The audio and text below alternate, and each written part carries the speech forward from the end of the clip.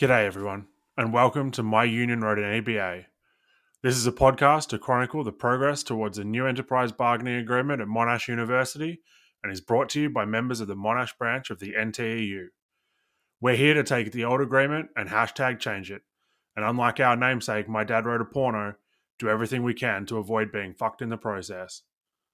Those involved with the podcast would like to acknowledge that it is being recorded on the unceded lands of the Kulin Nations, on whose lands we live, teach, and work. We would like to acknowledge and pay our respects to the traditional custodians and elders, past and present, and to the continuation of the cultural, spiritual, and educational practices of Aboriginal and Torres Strait Islander peoples. Always was, always will be, Aboriginal land. Good day, everyone. I hope you're all doing well. I'm Adam Fernandez, your National Councillor at the Monash branch, here with another update on the Vice-Chancellor's salary. It has been 293 days since our last agreement expired, and our Vice-Chancellor is about to crack $1 million. Lucky for some. Dear listeners, I don't wish that I earned as much as she did, because we all know the money comes from somewhere, like the pockets of sessional staff and shift workers at Monash University. What I do know is that it could be better spent on you.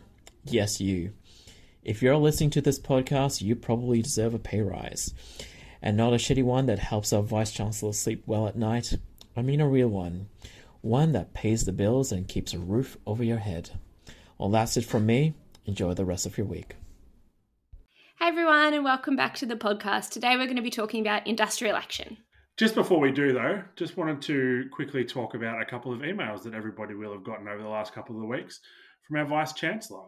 So days before staff officially won the option to take protected industrial action, Monash announced a deficit for 2022.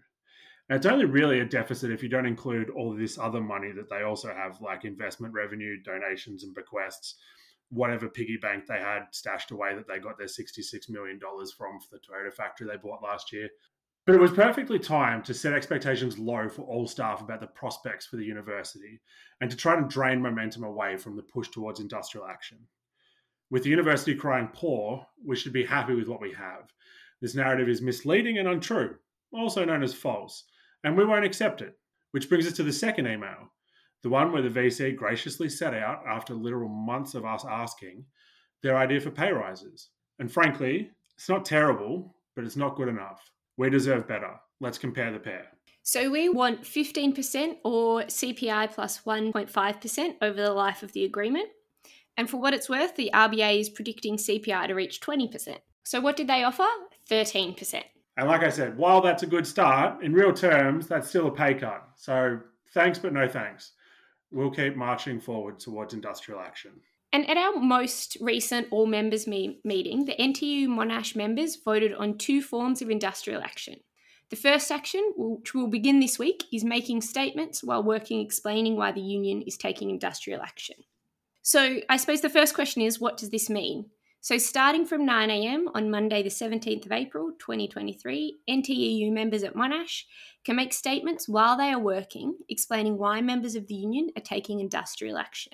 This could include making statements in meetings, in classes, or in emails, provided you are delaying work to make that statement.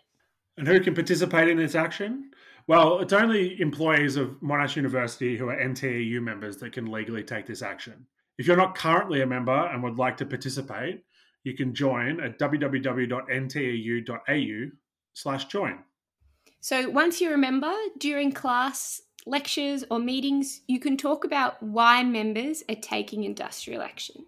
This must cause a delay to the usual delivery of content or work for it to be considered protected industrial action. Another question that people might have is how to make a statement in an email. Well, first, type out the statement into the body of an email you send while at work. Writing the statement must take up time you would otherwise spend on productive work, so don't just copy and paste. Also, use a variety of statements and don't put the statement in an auto reply or an email signature. On Friday, the branch sent out an email with advice and templates for statements, including a script you can read to students and a PowerPoint slide pack for you to use. Cool. Thanks, Tony. And the other action the branch has endorsed was participating in a full-day strike on Wednesday, the 3rd of May. And this is the NTU's National Week of Action and will be part of a Victorian statewide strike. The plan on the day is for members from all Victorian universities currently in enterprise negotiations to meet at Trades Hall in the city for a stop work meeting, followed by a demonstration. While we might feel like we're in the weeds of the struggle for a better agreement at Monash, this day is really about coming together in solidarity. Every branch is fighting for the same key claims: job security, fair workloads, and better pay. So hopefully this will be a really fun day in the midst of all this sort of hard work that we're doing. So please come along. More info about how to take strike action will be coming out from the branch in the next week. So keep an eye out on the emails. And there's one last thing we wanted to update you on in today's episode. A few weeks ago, Monash University emailed 4,500 casual teaching associates who have worked at the university since February 2020. Their email contained information about an application currently before the Fair Work Commission to vary the Monash University Enterprise Agreement, the 2019 one, which is the current one, due to alleged ambiguity. The union's really strongly opposed to this variation. The variation application was lodged by the university after the NTU filed in federal court on behalf of our members, seeking back pay for all casual teaching associates who performed scheduled student consultations and were not separately paid for the work.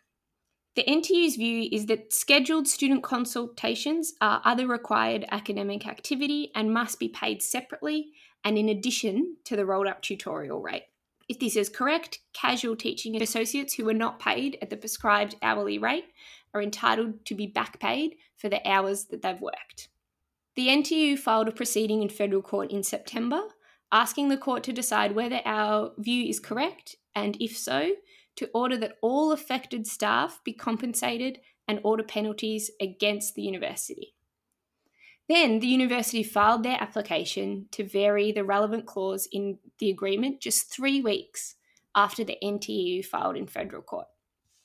If Monash's variation application is successful, our claims for back pay for the period of 2020 onwards will fail because Monash is asking the variation to have retrospective effect.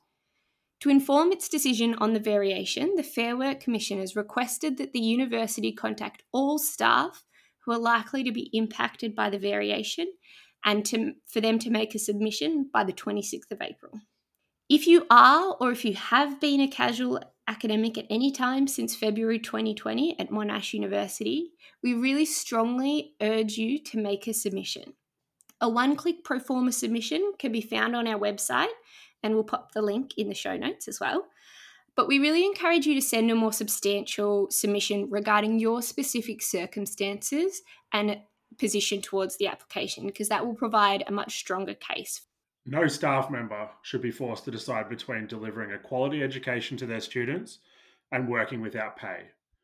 Monash University must recognise that staff working conditions are student learning conditions, that consultations with students are vital pedagogical work, and that tutors must be paid for scheduled student consultations separately and in addition to the rolled up tutorial rate. Yeah, well said, Tony. Thanks. And I mean, let's be real. This is just one plank of a number of planks where Monash is screwing us. They drag out bargaining. They, do all this, jump through all these hoops with the casual consultations. They don't pay casuals properly or anybody properly for the marking that they're doing. This is all part of a bigger picture. And now is the time where we have a perfect opportunity to stand up and say, fuck this, to say enough is enough, we're done, this needs to change. This is our opportunity to strive for that change. So let's do it. We've got a strike, we've got industrial action, the Parvo stuff has been approved, now is the time. Yeah, absolutely. Let's use this as fuel and add it to the fire of our negotiations in the industrial action that we're going to take going forward, for sure. And more importantly, on the 3rd of May, where all of you should show up to the city to have your voices heard. This is not just a Monash problem. This is a problem with all universities. So come on and join all of your comrades out on the street. Bring a sign, bring your pets, bring your kids, bring whatever it is that you need to bring with you. Bring a packed lunch if you need to. But come out and do some screaming and make sure that everybody understands that we're getting screwed and that we're sick of it and the time for change is now. All right, folks, that's it for this episode. Thanks to Kate, Danny, Adam, Bernard, and Pod Daddy Sophio for all the work they've put into this, and we'll catch you next time.